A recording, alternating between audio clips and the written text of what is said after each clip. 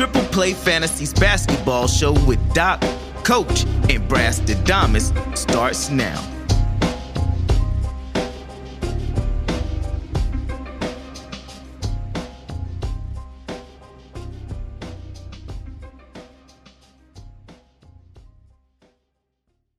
Welcome, players. This is Triple Play Fantasy Basketball Show, a proud member of Fantrax Podcast Network and Fantrax HQ family. I'm your host, Coach Lewis, filling in for our voice, Doc Mendelson, who's taking a week off. I am joined by some talented, handsome individuals, including a man known for original takes and professional in the movie critique game, host of Triple Play Fantasies Movie Minutes on YouTube. This is Bradley Kilgore. What's going on, buddy? Appreciate the shout out to our growing branch of Triple Play Fantasy, the Movie Minutes. Go check that out if you haven't seen them yet. Happy to be here, man. You want to plug in what movie you're reviewing next? We don't know yet. It all goes by whim, man. I might catch a movie at 4 a.m. or something and tell Johnny to watch it, and vice versa. So I'll definitely keep everybody posted. Our next one. Absolutely, and we're trying to hear from the people. We are the voice of the people, sir. So let us know what movie you want us to critique. It is really entertaining and really good, and Brad does a really good job, as well as Johnny Foosball. Thank you. Also, my partner and co-host of Coach's Corner on our Triple Play Fantasy YouTube channel, ready to school us because he's a history teacher and varsity head coach of Los Banos High School in California, Mr. Coleman. Coach Coleman, how you doing? I'm doing good, man. It's March Madness. We finally get to watch it, and so I'm excited. And, this is the first March Madness I got to watch first 2 days the last 2 years. So I'm excited and just hanging out and talking to you guys. I heard you had to bundle up. It got 55 degrees over there. Yeah, I don't know what the hell is going on in California. This is not the weather that I am used to, okay? 65 and breezy, that's what I like, not 55. As soon as it got 55, I had to put on a jacket. Like, what the hell? There's snow. There's ice out here. I don't know what's happening out here. Meanwhile, Brad in Maryland is outside right now in the same 55-degree weather. Oh, it feels lovely out there, doesn't it? That's right. See, if you guys ever hear like a car or a horn beep, it's because I'm outside enjoying what Maryland has to offer. Our trash is our pleasure, or your trash is our pleasure, I think is how it goes. Sometimes you just need to get a breath of fresh air and walk outside. So that's our daily recommendation. Take your phone with you. Watch the college basketball March Madness and take a walk today. It's a good idea, man. Connect yourself to nature. Life is good. Absolutely. I feel like you're about to get real philosophical today. I like the move. I'm always philosophical. That is true. In today's show, we will talk some NBA basketball with the trade deadline around the corner on March 26th. A lot of moves are on the way and coming soon. We're going to talk potential movements around the NBA, fantasy ads this week, our performance of the week, most intriguing NBA prospect playing in the NCAA March Madness tournament. And to close things out, we have our question of the week. What is the greatest trade deadline move of all time? But first, a little news and notes. First, I sadly want to send our thoughts and prayers out to Sean Bradley and his family, as he had a car accident that has left him paralyzed. Sean Bradley was a former number 2 overall draft pick by the 76ers in the 1993 draft. He played for the Nets and most notably the Mavs, a former all-rookie team and NBA blocks leader, career 2.5 average, and a smile that could light up a room. The Blue Alien took his talent in Space Jam, and he provided a great performance in a small role. But maybe I should lean on Brad for the movie takes. Again, we recognize and wish him and his family the best. Just a really great guy. And we're going to move on to the biggest trade of the week. Trade deadline has started off with a move to a contending team, and that is PJ Tucker finally moving on from the Houston Rockets to Milwaukee Bucks for DJ Wilson, DJ Augustine. The Rockets swap a second-round pick for the Bucks first. Thoughts, Brad? Yeah, I thought the trade was very interesting. So, to me, I look at the Milwaukee team, and I don't think that defense is the first place I would have gone. I would have looked at shooting, but you look at their defensive rating for so far for the league, and they're actually 26th in the league in defensive rating. That's horrendous. So, I think about the playoffs, and I think about, Giannis's deficiencies last year, and then it was shooting. The team needed shooting last year. So that was immediately where my mind went. And PJ Tucker doesn't really provide that, but looking at their statistics this year, they're probably better shooting this year and worse defensively. So I think it was the right move if you're being, analytical about it. And I think he's going to provide a lot of toughness and versatility for the guys that they have, since he can guard really all 5 positions. So I like the trade, and they didn't really have to give up much. DJ Augustin, he's a great player. He can, he's one of those guys that's going to be in the league as long as he wants to, because he's just got an IQ for the game, and he's still in shape and could do everything he once could do. So he's always going to have that backup role locked down for anybody that needs it. So he's a great piece to have, but they don't need him. The other guy, he wasn't really playing, and they're not going to need that first rounder. So, I like the move for them, and I'm happy for PJ Tucker. Yeah, that other guy, DJ Wilson. He's a leaper, but he doesn't really play. Yeah, he doesn't really play, in a former first-round pick, and he hasn't really found his footing in the NBA stage. Which is great for him, because he can go somewhere where he might get some minutes. Yeah, sure. Yeah, no, I when I first saw this go down, I was actually looking at it from the Sixers. Why didn't the Sixers go after him? If that's all it costs to get someone like that, because he's an upgrade over our boy Mike Scott. That Mike Scott's one of those guys I'm like, hey, he's still in the league. But I think PJ is an upgrade in that spot. It gives him shooting, gives him a veteran presence, and so for me, I was like, why didn't the Sixers go after him? As far as the Bucks go, they got a weird roster build. I don't know, when I'm looking at their roster, that's going to be a weird team to play in the playoffs. I don't know necessarily, with Portis there, and then they got PJ now. They got all those kind of bigs, Brooke and those guys. I'm just a little nervous about how they're constructing their roster. I don't mind it. I mean, they really didn't give up anything, so I guess it's whatever. But I'm more confused of why the Sixers didn't go after him, because I think they need that extra guy. The Sixers are actually, I believe, they're second in the league right now in defense. So if I'm them, if I'm Daryl Morey, who I know he's a big statistics guy, I think he's look, if we have to address a need, it's probably not on our defensive side right now. Mm-hmm. I personally, I really like this move for the Bucks. It gives you 4 guys that can really finish games, and part of the reasons why they've kind of seen a downtick with their defensive efficiency is they're trying new things daily. They haven't switched in the past. They're trying to get to being able to switch in the playoffs and adjust to that playing style. And who better than to switch than PJ Tucker? He is the master of that. He's tough.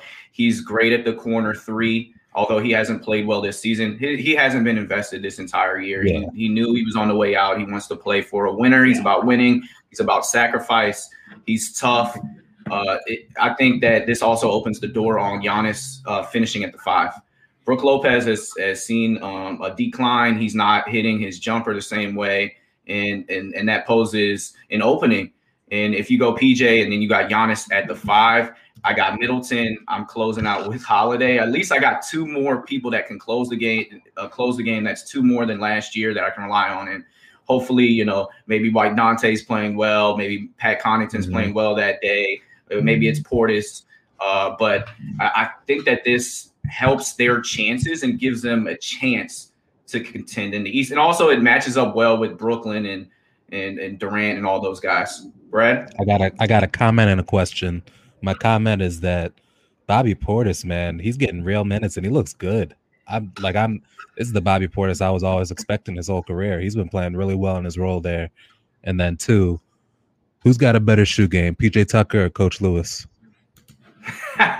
I can't compete with Tucker. I got 100 pairs of shoes and 60 LeBrons. I can't fuck with PJ Tucker. He is just insane. He switches at halftime. It's crazy. Yeah, his shoe game. He's got the best shoe game in the league by far. But I saw him in a commercial for something. I don't know what it was. Some shoes. I think it was like a shoe delivery service or something. Yeah. I don't remember. Yeah, get it how you can. I know Kuzma does the Stock X, so he has access to wear Jordan. It's a pretty smart move actually, because you can wear all the different brands in one.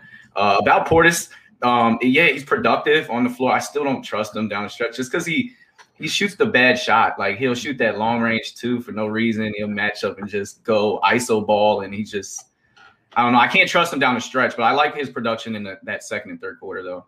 Trust is a fickle thing, man. Like if a guy's playing well for you, you gotta let him roll. But I agree, like he's hard to trust because you know his history. But if he's playing like he's playing this regular season and he plays like that in the playoffs, he's gonna be hard to keep on the bench, you know? Yeah. Yes. And so we'll move on from one, I guess, like our biggest trade move to another smaller but still interesting, and that is Trevor Ariza from Oklahoma City exile. He hadn't played since before the bubble. He opted out of the bubble to begin with, which was actually a huge blow for the Trailblazers. He got sent to Miami Heat for Myers Leonard, and we know what's been going on with him recently, and that's probably definitely a culture switch move and a second-round pick. So what do you think about this move for Miami, Brad? We're going to start with you. It's interesting. I thought absolutely nothing of it. I have no idea what Trevor Ariza has left. I haven't seen him play all year. Last year, he wasn't anything special. I was more interested in like what's going to happen with Myers Leonard. He's saying racial slurs online and stuff. And it's interesting that he's kind of being kept in the league based solely upon his contract value because he can be a trade chip. He can take up, salary for salary trades. And I don't know if he'll ever play again or if he'll get bought out or what, but I'm interested to see how that story ends. But I have no idea what to make of Trevor Ariza at this point. Well, he did. I mean, he made a mistake and he owned up to it. He showed that he was ignorant in it. And Julian Edelman has reached out to him to kind of bridge the gap as far as that ignorance is concerned. I don't think one mistake should alter him from playing in the NBA again. I mean, he did start for pretty big mistake. I mean, it is a big mistake, and he's gonna hear about it. But there is something to forgiveness, and he did start for Miami the entire year last year until they got to the bubble. So he can still play basketball. He can shoot the three, and hopefully, he can be an advocate for the Jewish community and kind of own up to his mistakes and try to create some change here as far as knowledge and speaking out is concerned and having those conversations. So, Coach Coleman, what's your take on Trev Ariza to Miami? Yeah, when I saw this, I put in my notes, I got no opinions here because I don't know what Ariza is. Ariza is really not that. I loved Ariza back in the day. He played for the Lakers, the Rockets, those guys. Like I loved watching him play. But right now, I mean, they're really kind of their roster's pretty jammed at that position. I guess he could be a nice veteran presence. They don't really need a veteran presence though. So as far as that goes, as far as Myers Leonard, I hope he doesn't play again. He's an idiot. I know that he said he was sorry, but I mean, he should. Did he really though? He was like, I didn't even know what it meant. Yeah, that's not really a word that you don't know what it means. It was a lukewarm apology. I would agree on that point. But I mean, come on. Myers has averaged 6 points last year. He shouldn't be in the league just because he's not good. I don't think he's very good. I don't know. He's got skill. He's a dude that can shoot. Whatever, he's trash. So when I look at that, whatever. I think they said he's going to get bought out, and so maybe we'll see. I don't know if he'll play again, and that's on him. But as far as Ariza goes, I don't know. I liked him 10 years ago, but now it's like I don't know what else he's going to bring to that team. All right, so I guess I got to be a different opinion on this because I think Ariza still can burn a little bit. Last year, he did play well for Portland before not entering the bubble and opting out. I don't have his numbers exactly, but I know he was playing good ball. How many games did he play? I mean, 40 games before that. Really? Yeah. I mean, like I said, I don't have the numbers in front of me, but he was a plug and he started a lot of games for Portland. He played 21. Basketball Reference. He played 21 games and he started 21. He averaged 11 points and 4 rebounds. How many minutes? Where's the minutes played? 33. Wow. Okay. And he was. I'm not giving him his due. He's a solid guard for 3-4, like guarding threes and fours. He's switchable. He can still hit the three. He has that championship pedigree starting on the Lakers. To me, it seems like a typical Miami move. Another good veteran guy that can guard like Iguodala that brings in will give you some productive minutes, and you can trust him in the playoffs. I think Coach brought up a great point, though. Like, they have a bunch of dudes that already do that. They have Iguodala. They have Mo Harkless. Like, what else? They might still have Avery Bradley. I don't even know. Mo Harkless has been bad this year, though. And you can only play Iguodala so many minutes and be productive. Well, how many minutes do you think Trevor Ariza is going to play? Well, all you need all I'm saying is you can't never have too many guys that can guard the 3 and 4 and plug in. I don't think that that's a position in today's NBA. You can't have too many of those guys. And Iguodala's versatile. You can put him at the 1. You can put him at the 2, the 3, the 4. So I think with that versatility, same thing with Jimmy. And you could play all 3 of those guys at the same time. They play the same position. You can play them all. I just wouldn't want to. I feel like it's a good point, and I'm sure he's gonna eat my words. He's gonna go over there and ball out and average like 3 steals a game and great defensive rating. But I just don't know what to make of it initially until I see him play. All right, he's a guy that I can 11th trust. Team. Yeah. How crazy is that? That dude's a mercenary. He's making his way around. Let's hope he's not buying a home in each of these cities that he's staying in. All right, and we are Triple Play Fantasy, and we want to talk a little bit about our fantasy ads this week. So fantasy ads coming up. Who are some of the top available players that you're seeing right now? And we're going to start with Coach Coleman on this one. Yeah, I was looking at this. I went with Jordan Poole from the Warriors. I think that, in deep leagues, he's probably a bit available. He's only 11% rostered. He's gotten a little bit more play because they've had injuries there in Golden State. And you've seen that, hey, he's done all right. He had 25 points against Memphis, 23 against Houston. I know the usage is a little bit better, so he's doing good there. So I would try to maybe get Jordan Poole if he's in some leagues, and you've seen him battle. So if he hasn't got picked up yet, and the 11% roster just came up yesterday, so some guys still have him out there. So he's not a bad plug and play right now. And to add on to Jordan Poole, he has played 6 games since getting called up for the G League. He's averaging 19 points a game, 3 threes a game, and shooting 55% from the field. So he's playing like 30 minutes a game, and he's been a great addition coming back to the Warriors after spending some time in the G League and these G League call-ups that are kind of making some impacts on certain teams. Yeah. Brad, who's your guy this week? I like Jordan Poole better, but the waiver wire is getting kind of thin at this point in the season. I like a guy like Chasson Randall. He's on the Magic. He plays point guard. He's getting like 25 to 30 minutes a game now with MCW being out and Cole Anthony. That's the name I was forgetting. So he's the guy that can get you 10 points, 3 rebounds, 3 to 5 assists, and that's nothing to call home about. But if you're getting him off the waiver wire and you need somebody to plug in, get you some extra points in the categories league, or just kind of fill out extra stats on a Sunday and you're trying to win by a thread, I think he's a great guy to have. My guy this week is a team that I keep going back to because they've had so much different roster turnover and different people that play a lot of minutes at certain times and not others, and that is Saddiq Bey, rookie from Villanova, playing for the Pistons, of course. He's playing heavy minutes. He's had over 20 in the past 2 games, including a 28, 12 rebounds, 6 threes. He's had 2 steals in both of those contests.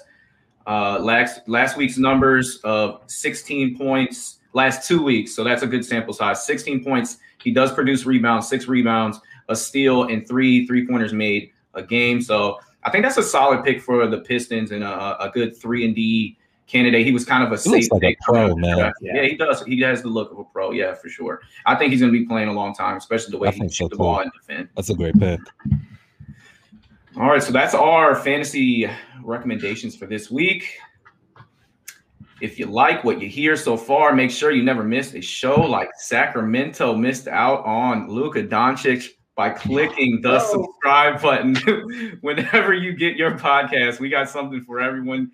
We have a fantasy baseball and football show that you can also check out, available anywhere you get your podcast. We also have been making moves on our YouTube channel, as mentioned before, with Brad and Johnny Foosball talking movie minutes, and Kevin, myself, doing Coaching's Corner, breaking down future NBA prospects, amongst other things. If you're enjoying the content, how about dishing out an assist like LaMelo on the fast break and give us a 5-star rating and review? It's much appreciated. Check us out on Twitter and IG at Trip Play Fantasy. Eric and Brad run our social media and provide daily questions, weekly episode drops, as well as spot interviews. We want to keep you entertained. So let us know what you think. Thanks again to everyone that has tuned in. And now a little NBA catch-up. Impressive performance of the week. Which player balled out and deserves a shout-out? Coach Kev? Oh, yeah, you know who I'm shouting out. My boy De'Aaron Fox, even though you just gave me some crap about him, my Kings. He hit a game winner against, I think it was Washington. I can't remember. He's had a great week. He had a game winner against Washington. You don't have to say it twice. He shot 40% against Boston, 29 points. And 2-game winning streak for my Kings, baby. We take minor victories here as a Kings fan. But you know what? He's one of the best point guards in the league. I don't care what anybody says. That he can play. We just screwed him because we can't ever put anybody around him that's good, and we just have a terrible coach. So I got to give a shout out to Fox. Look what he's doing. Even against Philly, they're playing Philly next, and he's averaged 34 points a game against them. He's one of the best players in the league. He just plays in Sacramento, so no one knows. And I was watching that game live, and it was a battle. They got him on a switch with Bradley Beal, is one of Washington's most elite defenders, and he just nailed it like right in his grill. Then it led to the Washington possession where Russell Westbrook's on the sideline, and they call a play, and he throws to literally nobody. I don't know, and nobody made an effort to go get it. At the end of the game, I saw Russell was a little bit perturbed, and he headed to the locker room while I saw Bradley dapping everybody up. So I just kind of thought that was an interesting take on like how the two players handled the loss. But it was a tough loss for the Wizards, who had just won a huge game, and that leads to my performance of the week. It was against the number one team in the NBA, and that's Bradley Beal dropping 43. I thought you were about to say Russ.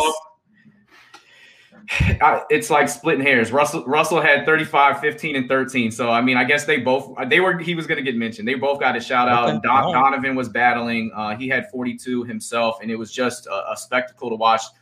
Washington jumped out from the gate on the game, and they never let go of that lead, even though Utah kept pushing back. Donovan had spectacular plays. But, yeah, that's my performance of the week. Bradley Beal with the Russell Westbrook shout out for 2 weeks in a row. Brad, who's your performance of the week?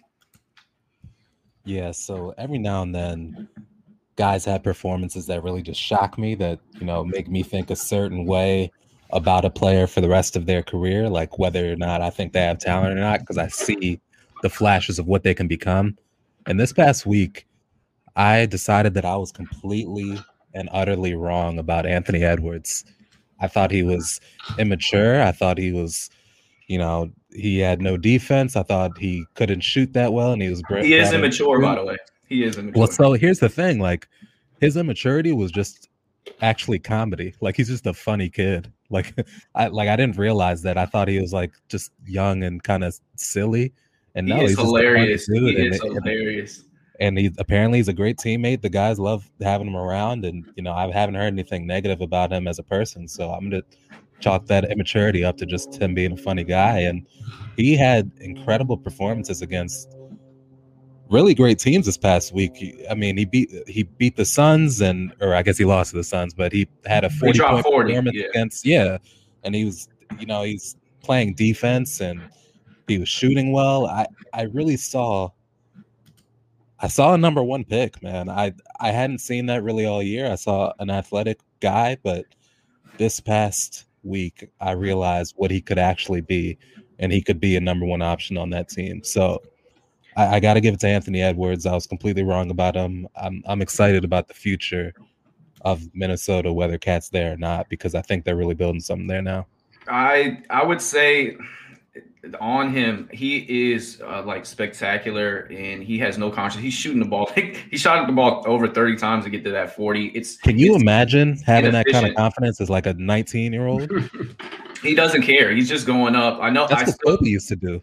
That is true. That's true. I still don't think he plays a winning brand of basketball. Minnesota's bad, and Rubio's kind of mentioned that.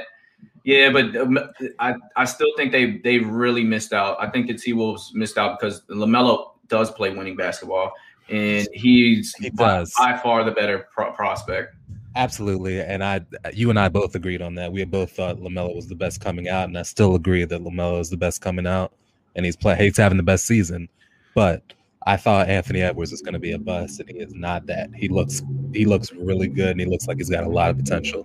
I compared him to Andrew Wiggins, and it's funny because Wiggins had 40 last night as well, and drafted played his ball in Minnesota, and I can't help but to not notice that. Like, they're both really good at basketball, but not good basketball players, meaning they're not winners. It's like comparing Trae Young to Luka Doncic. Like, they're both good, so you don't need to do that. Like, it's going to be that same thing for me. It's like, whether you have Trae Young or Luka Doncic, you're happy with what you have. It has been impressive filling up the ball, so he should get a shout out. Kev, do you got an opinion on Anthony Edwards before we move on? He's going to look great playing next to Jalen Green next year. I can't wait for that. But what I will say, I think he has improved. It's hard to judge immaturity with these kids. I think the quote, like how he said, I don't even like basketball. I think that hurt him a little bit coming out of the draft process and stuff. Apparently not. He went number one. But I'm just saying, in terms of guy, like his reputation, like they hear that and it's like, well, I thought you gotta love basketball. That's how it goes. And I think older people like us, and definitely me, like we hear that and we get this kind of mindset. But these kids are so different. I coach these kids. The way they look at basketball is way different than maybe the old school guys look at basketball. And it's okay. It's just different. So, like, you have to adjust your belief. But I think he's good. I just think that team's really bad. So they're going to have to figure out how they're going to fit. They got to play defense at some point on that damn team. So they're going to have to figure out how to do one of those things. But I like him. We'll see what he does. I was a LaMelo guy too. So I like LaMelo. LaMelo I thought always was going to be the best player of that class. So I think that it'll be interesting to see what those two do. Absolutely. So we're going to move on. It is March Madness. We are here. The games have started. What NBA prospect are you watching closest in this NCAA tournament? Might be the top player, Cade Cunningham, or someone you just really like on your board. Kevin, who you watching in this NCAA tournament? Yeah, I'm going Moses Moody from Arkansas. We already kind of talked about him on Coach's Corner, but he's a guy that I really like, and he's 6'6", 205.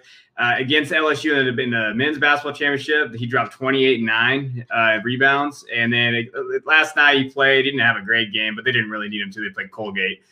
So I'm interested to see how far he can get Arkansas into the tournament. And I think if he can get them to that Sweet 16, Elite 8, I think he can help his draft stock. We talk about that all the time. Like, how is he going to help his draft stock? And I think he could. He's smooth. He's got the wingspan. He can score, and I think that he's just someone that I really like. So I'm watching Arkansas. I've always kind of liked Arkansas too, and Duke's out of it, so I got to like somebody. So that's my team this tournament is Arkansas, and I want to see how far he can push them. Yeah, and a hometown kid going to Arkansas when he could have gone anywhere in the country, and to get that team to the number 3 seed, and they really could make some moves here in this NCAA tournament. So I love that pick. Brad, who you got? Who you watching? So I picked a guy that he's rated as a second-round pick, and he could go undrafted. And it's my opinion that if he was black, he'd be a first-round pick, but he's not. It's not his fault. So he's 6'6", he's 205. He shoots lights out. When I see him, I just see Klay Thompson. It's really fascinating, except he plays no defense. His name is Buddy Boeheim. He's on Syracuse. He's the coach's son. He has a very, very slow first step. He's got no moves, but it doesn't matter because wherever he goes, if you're right up in his face, he can still hit the jumper. He is so pure. It's out of control. He shoots 90 from the line. He's shooting 40% from 3 this year. I don't know why he's not getting respect. The dude has just an amazing offensive game. I'd love to see you guys break down his film on the next Coach's Corner. He's a guy that he plays no defense, but he's on Syracuse. They play zone. That's just what's going to happen. He's not going to play defense. And I don't think that should be taken against him because he's so great offensively that it's almost shocking to me that he's not getting attention. I look at a guy like Denny Avdija, who was a lottery pick for the Wizards, and they're like the same player, except Buddy Boeheim can shoot better. So to me, he's on my radar. I love the guy, and I'm interested to see where he goes. Yeah, I might be wrong about Denny. I thought he was going to be good, and he's not looking too swell to start his NBA career. But he's still a rookie, and he's still figuring out this NBA game. But that's funny that you mentioned him, and he really benefited about having a court at his home during the quarantine. Yeah. From what I've heard, that he just kept lighting it up every day. He's playing his brother one-on-one in those battle-tested moments when some like college students don't really have access to it, like to hoops like that. I read that Gonzaga was trying to get him to transfer from Syracuse. Like the dude he's cold, and I think a lot of elite programs are recognizing this now. I don't know if he's going to stay another year. I don't know if he's going to try to go pro. I don't know if it matters. Whatever team he gets on, whether he starts in the G League or on a roster, he's going to make waves. This dude is cold. And if he can shoot, and he's big, 6'6", 195, he's going to find a role. Like, he's going to find a role in the NBA because they're always looking for that guy. So I think he kind of – I don't want to say he reminds me of Keith Van Horn. All my older guys know what that is. But I like him. I like that kind of mindset of him. I like Buddy Boeheim. It's always cool to see a coach's son doing it, especially the NCAA tournament, March Madness. How tall is Coach Boeheim? I don't know. He's pretty tall. I think he's like 6'3". But I just 6'3". Look at you, Coach. You know all your stuff. 6'3". I think I just won the game of the week. No, I was about to say yeah. All right, the guy that I'm watching is Ayo. It's Ayo Dosunmu, who averages 21, 6, and 5 for the number 1 seed Illinois. I love this kid. The whole season, he produces everywhere. He's so exciting. His change of speed. He got the Kobe face mask, the LeBron mask, and he just dominated with it. He fit the role well. Kyrie did it too, but he's great in transition. And he pulled up on the break. He's got some sizzle, creative moves. I don't want to ruin everything because in Coach's Corner, we are going to break this kid down, but I love it. And I mentioned him because I think they're going to have a deep run. I have them losing to the Zags in the final.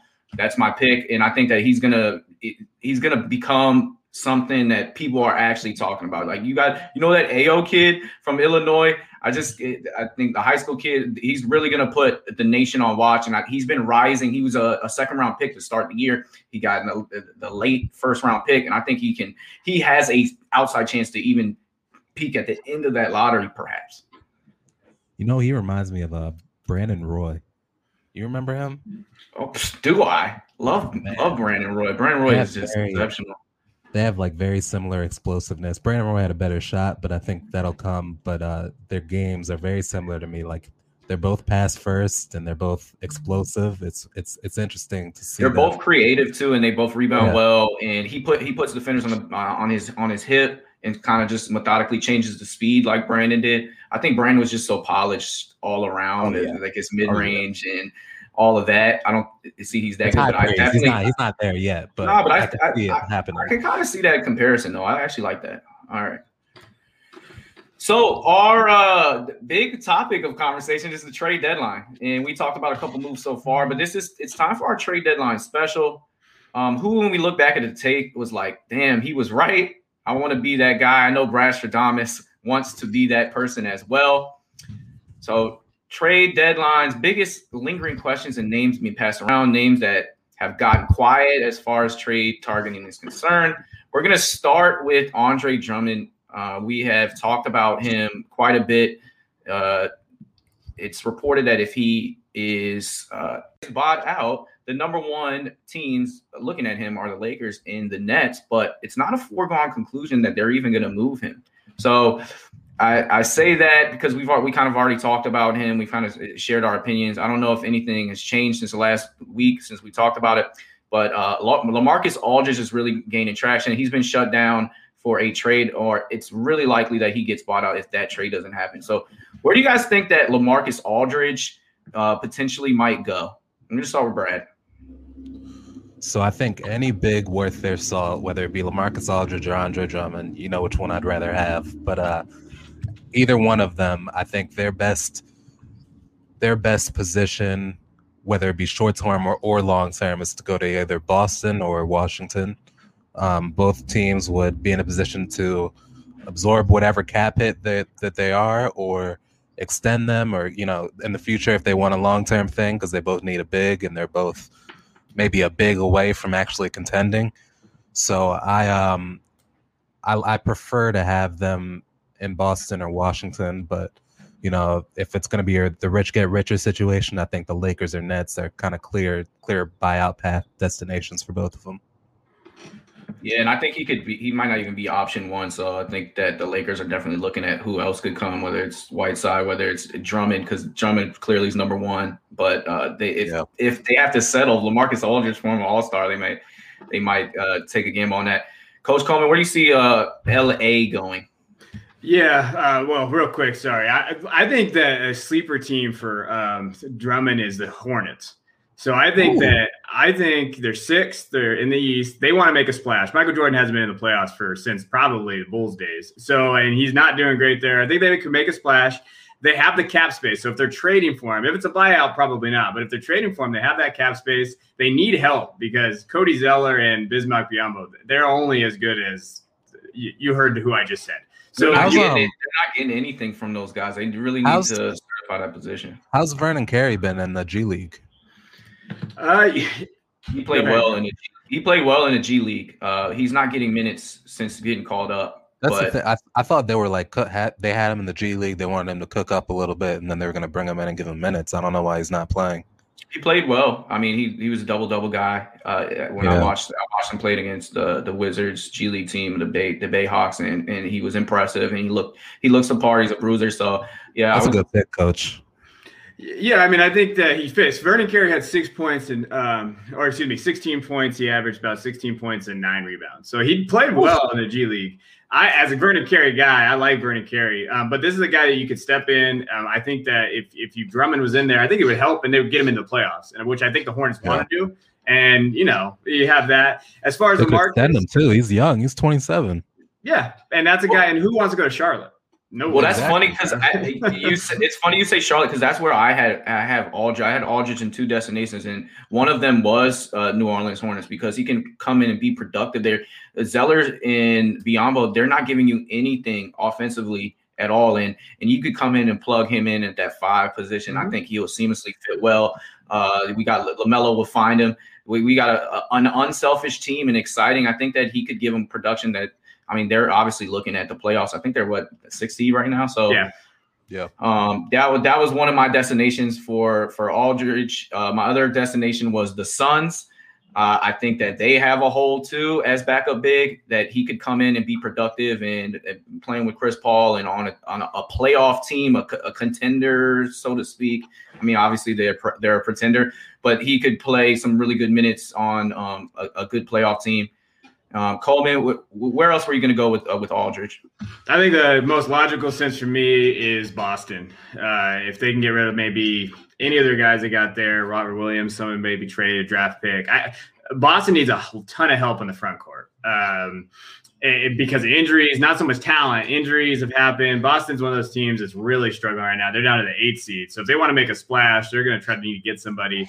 I think it could be Aldridge, but I don't think Aldridge is the same player. So if you're getting Aldridge, you're not getting Aldridge from Portland or even early Spurs days. You're getting having a fine year though. Yeah. That's the thing. Like people keep saying, he averages like 11, but he averages 11 a game. Yeah, but he wasn't getting like minutes though. He was getting like 25 minutes, and he's used to like 33, like letting himself cook up a little bit. Fair. You know. I agree that Boston really does need help in that front court. I just don't know if Aldridge is the answer because they already have 2 guys that when the ball goes in their hand, the offense stops, and then it's their 2 best players. It's Brown and Tatum, and then that kind of goes right in hand with Aldridge. But they are so tiny up there. They do need to address that. So I think Boston's going to be active in this trade deadline, and I don't have the answer as far as who's exactly going to go, but they got to make a move here. They got to get somebody. If they want to try to go back to the Eastern Conference Finals, which they've been accustomed to doing 2 times in the last 3 seasons. I think the biggest name, we're going to transition, the biggest name being tossed around that now it's more likely that he might stay, but that's Kyle Lowry. And he could really push a contending team over the edge as he has championship pedigree. He's a great leader. is a great all-around player. He's a point guard, but he can play off the ball as well. He's one of the toughest players that we have in this league. He'll go out and get you a charge, steals, and just a great veteran presence to have on your team with experience. So Kyle Lowry, you guys have any destinations or thoughts on where, if Toronto decides to move? Because Masai Ujiri, he's always in the motion, and like he makes the best team for a play for his team. Go ahead, Brad. I got a perfect spot for him to finish his career. The Miami Heat. They need a championship point guard, so it's not always on Jimmy Butler to be Superman, because he can do so many things at an A level that if you can take those point guard responsibilities away from him and let him do all the other stuff that he does at an A level, that can really what's that going to cost you? Because that's the thing. You got to give up. Sure, I do it. I do it in a heartbeat. I give up Hero. I'd give up Dragic. I'd give up Robinson, and I just let Lowry and Butler and the rest of that team sizzle, because I just think that they're really like a championship point guard away from being a championship team. Like, you look at last year, they took the Lakers to 6, and Dragic was what, 50%? Like, it was. I really think they could use a Lowry, and Lowry himself, like, his biggest thing holding him back was like diet. Like, he's always been a bigger guy, a burlier guy, and he lost a bunch of weight last year, and it really served him, or the championship year, and it really served him well.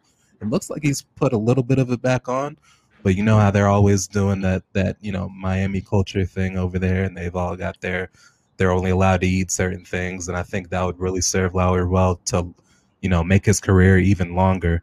So I could see him, retiring as a Heat member, and I just think that would be an incredible team.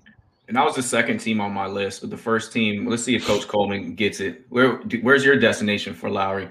It's Miami. I was going to say Miami too. If I said I don't know if they have to give up Hero. I don't. They might, but they probably have to give up one of them.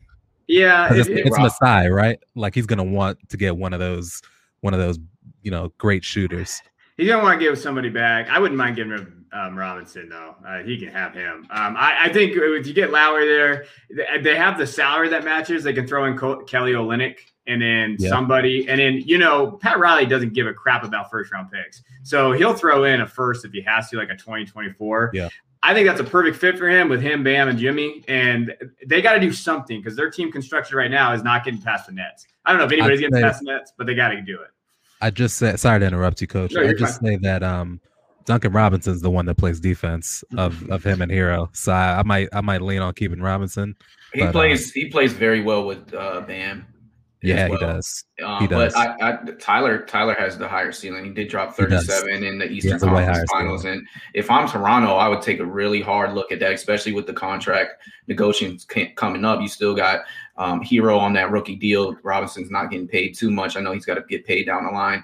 But you just gave the bank to Fred VanVleet. So that's the thing. Like, I'm not sure the Raptors get that much worse if they trade Lowry, because if they're getting, Fred VanVleet getting those Lowry minutes at point guard, what do you lose, like 10% of the production, and then you're adding Hero, which is more shooting, which they don't have.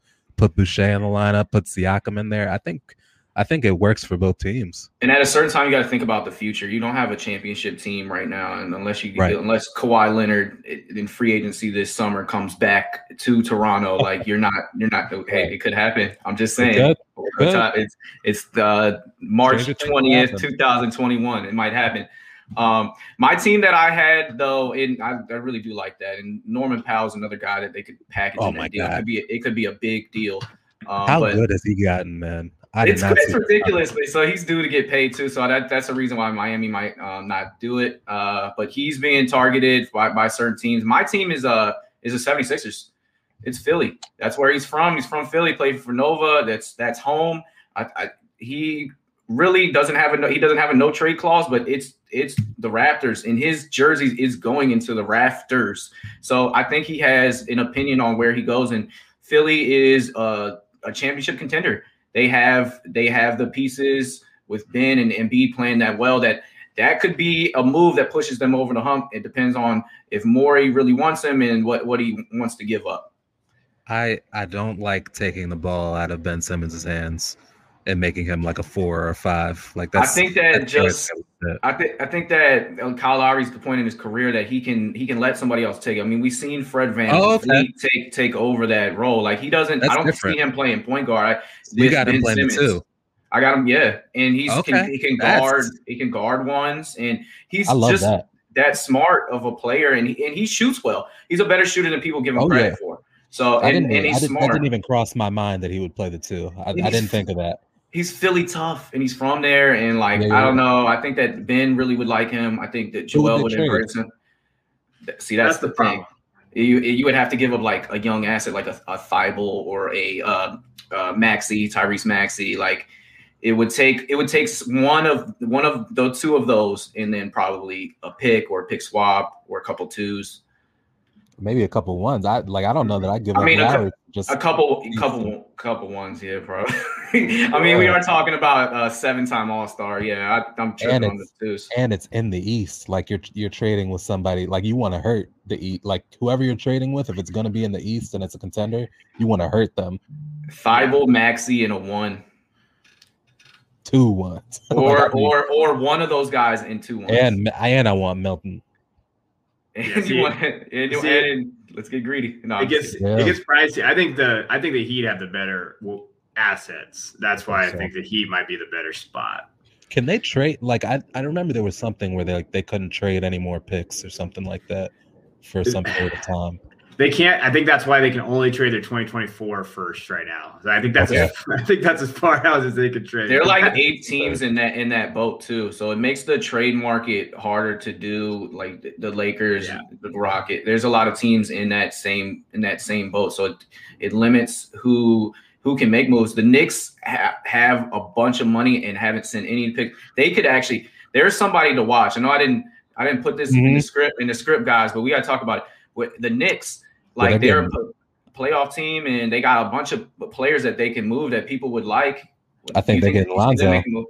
You think they're getting Lonzo? All right, so the Lonzo thing comes up now. So you think that they'll make a push to get Lonzo? That'll be interesting. Whether they trade for him or they sit it out and wait for him to become a free agent, like I think Lonzo Ball is going to become a big money New York Knick. And I think he's great for them because he'll play defense. He'll distribute the ball. Like he's what they wanted Frank Ntilikina to be. And I just think he can do that at a higher level. He's huge. He's huge. And I don't know how great of a fit with Barrett it is just because their shooting goes up and down, but that could possibly be dynamic, and he could run the break. Tibbs could turn him into a really elite defender. He has all. He's already a good defender. It could be but he can go from really good to elite in that system. They could do something like sign Jello to G League roster or something. Like they could easily get him. Interesting. And eventually all the Ball brothers are going to want to play together. So if you get Lonzo on the team, if you get Lonzo on the team, and then LaMelo's rookie deal comes up, listen, I see New York is a brand, right? So they want to build a winning brand, and I think Thibodeau's done a great job of making them a winner. They're top 5 team defensively, which I would have never guessed. So, I think that's a perfect spot for Lonzo because he's not going to have the pressure to score. He can just do all the things he does best and be kind of an auxiliary piece. It would be an interesting thing because we've all heard the reports that the Clippers are targeting him. They've made it public that they want him. They made it public that they want a point guard. I really like Lonzo's fit with a lot of teams in the NBA because of his versatility. Man. And I think he's a good fit in New Orleans. I think that I don't know why they're so set on moving him. They know he's going to lose him for nothing. Season, but Can we talk about how Stan Van Gundy's not a good coach? Because he gets a lot of credit for being a good coach, and he is one of the worst coaches. He's a retread NBA guy who he doesn't fit guys where they need to be. He forces them to be what he wants to be. It doesn't take. That's what makes him bad too, because he doesn't have terrible schematic things. He's one of the smartest NBA minds. But you're right. His lineup matchups are just a nightmare. You're like, what are you doing? I'm not sure he is one of the smartest NBA minds. With Detroit, I was going to give him the benefit of the doubt because he was also the GM of that team, and that's too much to have all in one. So I thought with New Orleans, like his job was going to be like, okay, coach Zion up and coach Brandon Ingram up, let them take a next step.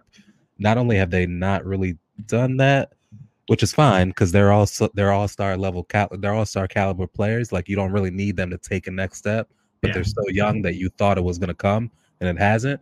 But they're just not doing anything well, whether it's offense or defense. And he hasn't adjusted entirely to today's game too, because he was a really good coach when he coached for Orlando. But that's 2008, 9, 10, 11. Yeah, Dwight Howard and having a center like mattered.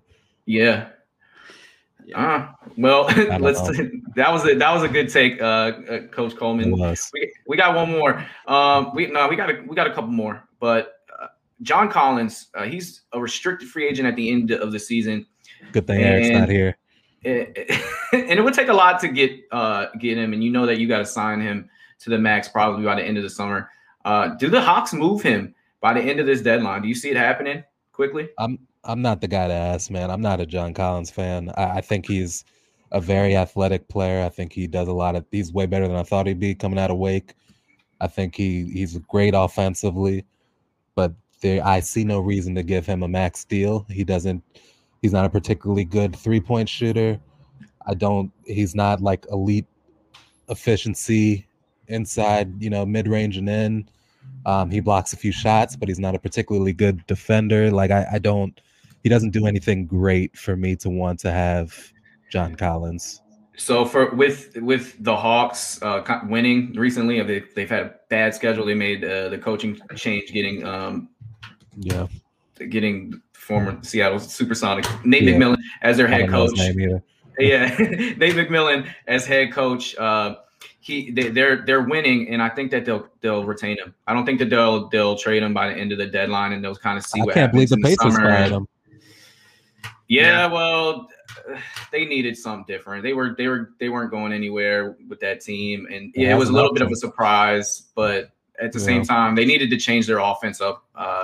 So I kind of agreed with the move. I don't think BJ Bergen is a bad coach for Indiana. We'll see what happens with that. Do you have any thoughts on John Collins, Kev, before we move on? The only thought I have is I wouldn't pay him a max contract. So if you're trading for him, I just don't think that's it. I did see an interesting trade recently where maybe the Mavs got him. Okay. And I thought based on salary, maybe it might be a good fit, him and Luka there. And then, certainly like him better than Maxi Kleber. Yeah, so it's a little up for talent there. But yeah, I don't want to pay him max deal because I feel like that's just the return on investment with what he can give you is just not there. But I'm not a high Collins guy, so I am not either. So, but I don't want to. I don't like before I get too deep in this. Like I'm not saying he's a bad player. I'm not saying he doesn't deserve max money. I just wouldn't pay him. Like it's like he's done very well and he deserves all he can get. I'm just saying he's gonna get it. I'd rather not either as well. Yeah. I don't think he's a winning basketball player, but he has everything that you had mentioned earlier. And New Orleans is an interesting spot of destination. But you did mention the Mavs. It's amazing what he does with that lineup and that team, and put that team on his back. Coach, they need Coach Kev, how are you feeling about Kristaps this year? Yeah, I've always kind of been a fan of his. Me too. But I don't think he understands his role. So I don't know if he necessarily like, hey, he doesn't want to get in the low post, which he does have. He actually could be a low post game because I always thought it's a lazy comparison with Dirk Nowitzki. But if he could add that to his game to where he can get that little back down, he can have the floater and do those type of things for his game, I think it would expand. But I just don't think – I think Kristaps just wants to shoot threes. He doesn't play defense. That dude it's a black hole in there. If anybody wants to go in there, they can. So I think they need to move him.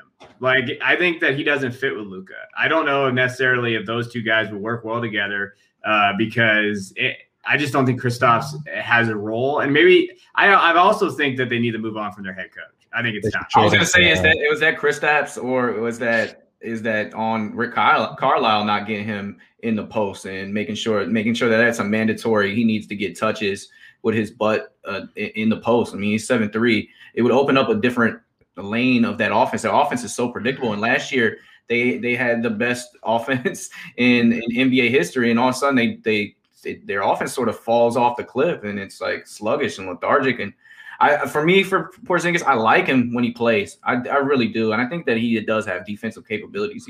He blocks shots well, but he can't stay on the court, and you got to move on from that. And you got to see if you can get anything. I like him a lot.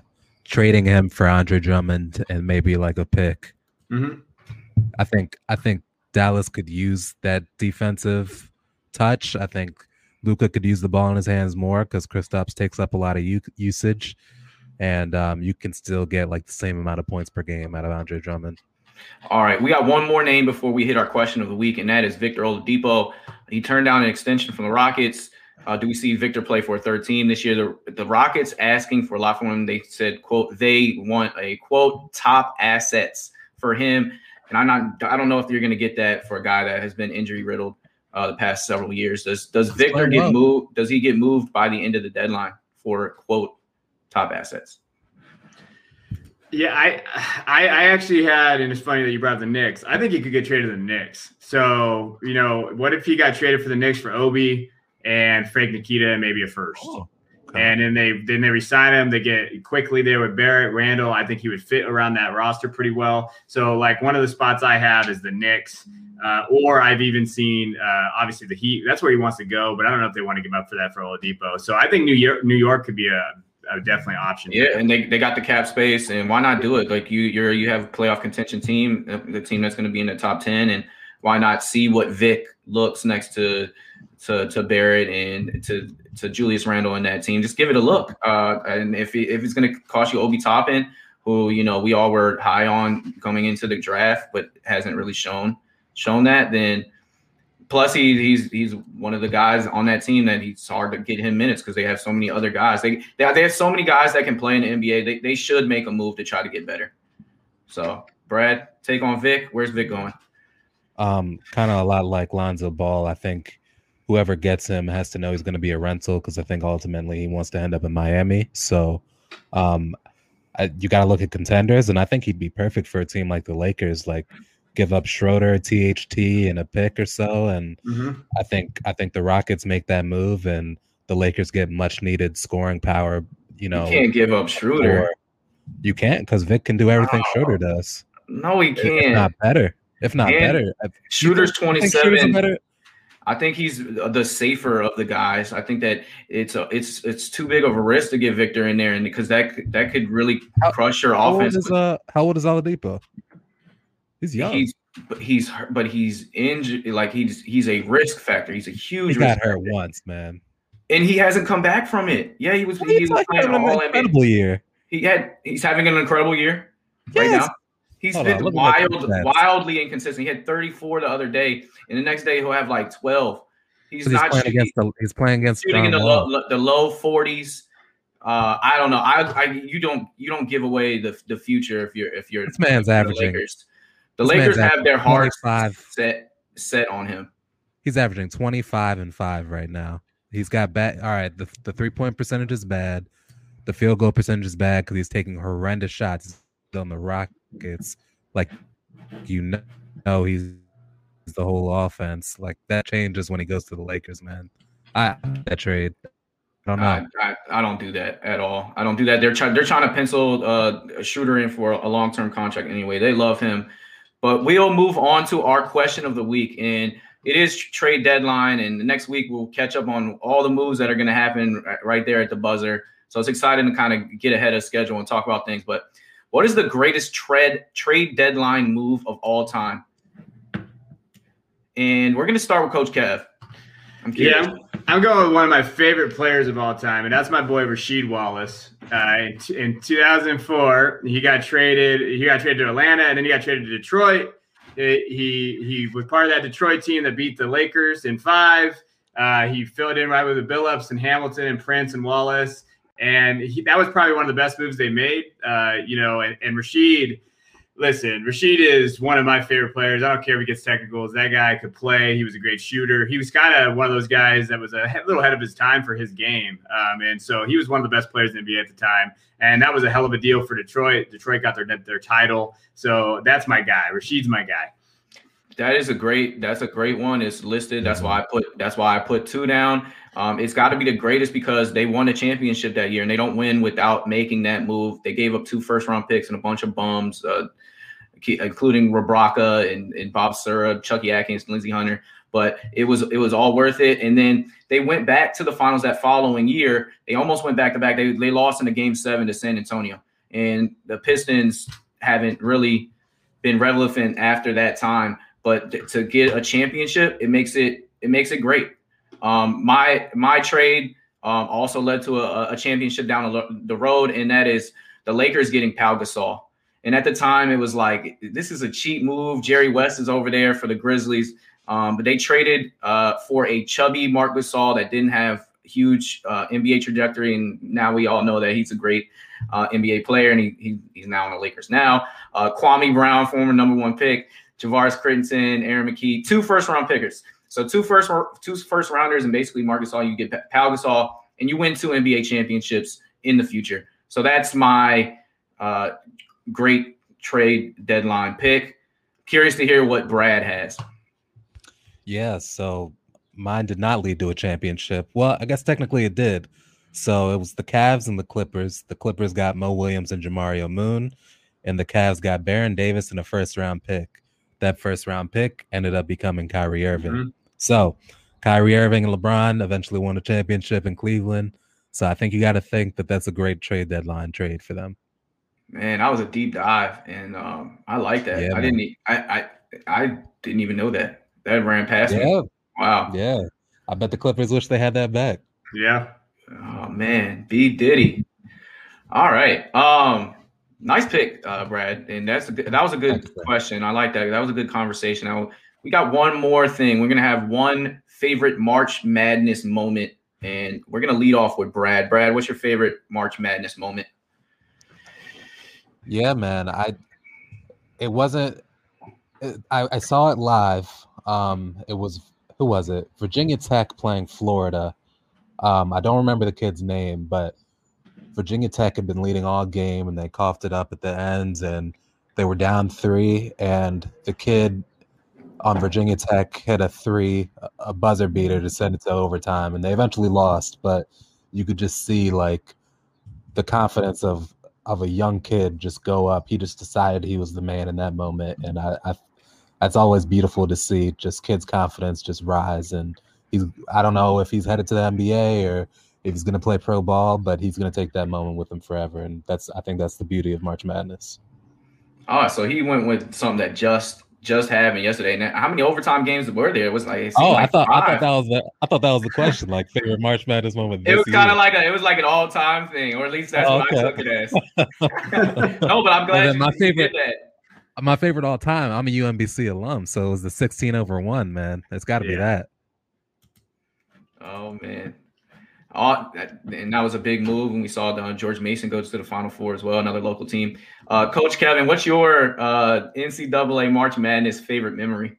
Man, yeah, you just stole it. But it's George Mason beating UConn. Yeah. I'm gonna age myself a little bit here because I remember watching this back in the day. But you know that UConn team with Rudy Gay, Armstrong, Boone, all those guys, they were legit. They were 30-4 that year, 17-1. I hated UConn as a Duke fan because I just can't go after. UConn's not my team. So I was rooting so hard for George Mason.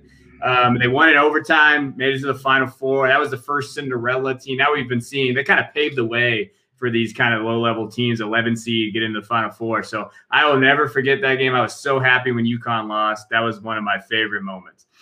Excellent. I got a little tidbit on that George Mason team. Their starting point guard, his name was Fowler and Campbell, and he played for Springbrook High School over here. In high school, he came to Richard Montgomery, my alma mater, and he put up 51 points, but he scored 37 in the second half, and we threw out the whole kitchen sink at him. We were doubling him. He was unstoppable. Dave East, the rapper, Dave Brewster, played on that same Springbrook team. They ended up going to the state finals and losing at the buzzer to Northwestern, who had Jeff Green on that team. But anyways, Fowler and Campbell was just a wonderful player. And for him to transition from the shooting guard to play point guard was a huge move. And it shows Jim Laranaga's great coaching to kind of lead that team. But that was a very, very solid team. My memory. I mean, you guys know I'm from Maryland. My grandparents went there. They met there. It's 2002 championship. Yeah. Maryland basketball has never won a championship. And I don't care if I do care if they win another one in the future, but I have that one. And me being like a middle school kid, I was all about Maryland basketball, Steve Blake, and we saw what type of longevity he had. Juwan Dixon was just amazing the entire tournament. We had Byron Mutenton diving on the floor, Chris Wilcox grabbing all the boards, Donnie Baxter dominating in the post. Such a well-rounded team for Gary Williams and the Maryland Terrapins. And we kind of have begged to get back into that situation. They beat Duke in the Final Four, a little revenge from the year before where they had a 12-point lead, and they lost that and ultimately lost that game, and Duke ended up winning the championship. So that was when the heart of the ACC was real. North Carolina was good every year. NC State, Clemson, you got the best from every Wake Forest. But I will never, ever forget Maryland basketball. I thought you had something to say, Brad. What was that? Oh, no. I was just saying I can't believe Maryland left the ACC for the Big East, man. Or the Big Ten. Yeah, Big Ten. You don't even know where they are anymore. That's how exactly. bad it's gotten. That's funny. It's that football money, man. It's hard. I don't have those same feelings for Duke anymore. I don't want to say this on record. I kind of like them a little bit now, but when I hated them for my whole childhood and my whole life, but I love what Coach K does. I still hate Maryland, but I have respect for Juan Dixon. Like, I got respect. That was my guy. I love watching him play basketball. Me and Coach Lewis, we got in a text debate over who was the better player, Juan Dixon or Steve Blake. We need to hash that out on air one day. That was actually who would be a better head coach, and I still think that Steve Blake would be a better head coach. He's just a leader of men. He's so knowledgeable. He knows the game. He played 17 years in the league. Give me Steve Blake all day. Coach Coleman, you're the deciding factor. Who would be a better head coach, Juan Dixon or Steve Blake? No. We got to make this a whole show. We can't just drive by. You got to give me a little bit more time here, all right? That you can't throw something like that at me right now. Man. Speaking of coaches that could move on to the pro, this will be our last thing before we end things. Is I love Juwan Howard. I think he encompasses what a good NBA head coach could be. I got him in my bracket. He's got Michigan and the 1 seed, and I just think he's just great with men, and he knows his game. And I think that, yes, going back home, going to Michigan, this is a good move. He's got a good team. He's got recruits coming through. But I can see in like 4 years, 5 years, the NBA is going to come knocking at the door, and he'll have an opportunity. I hope he stays because he's, like you said, he's just going to be a great role model to have for young kids. He's got the experiences at the college level. He's got experiences at the pros. Like, I can't imagine having a better leader at the helm or somebody coming into your family room than Juwan Howard, man. That's just a great pick for them. He understands the game. He's a man's man, and he's seen it and he's done it, and he's so respectful. I just love what Juwan Howard has done as a coach. It's a fun episode, man. We were just spitballing, man. I had a bunch of notes on other things we want to talk about, but random Porzingis gets brought up. I had a good time. It's like we're over here eating lunch and just talking hoops. Yeah, man. All right, so that's all we have for you today. The cast, Brad Kilgore, Kevin Coleman, I'm James Lewis. We miss you, Doc. Have a great day. Be safe. And we want to keep you entertained. So thanks to all our loyal listeners, and we'll see you same time, same place next week.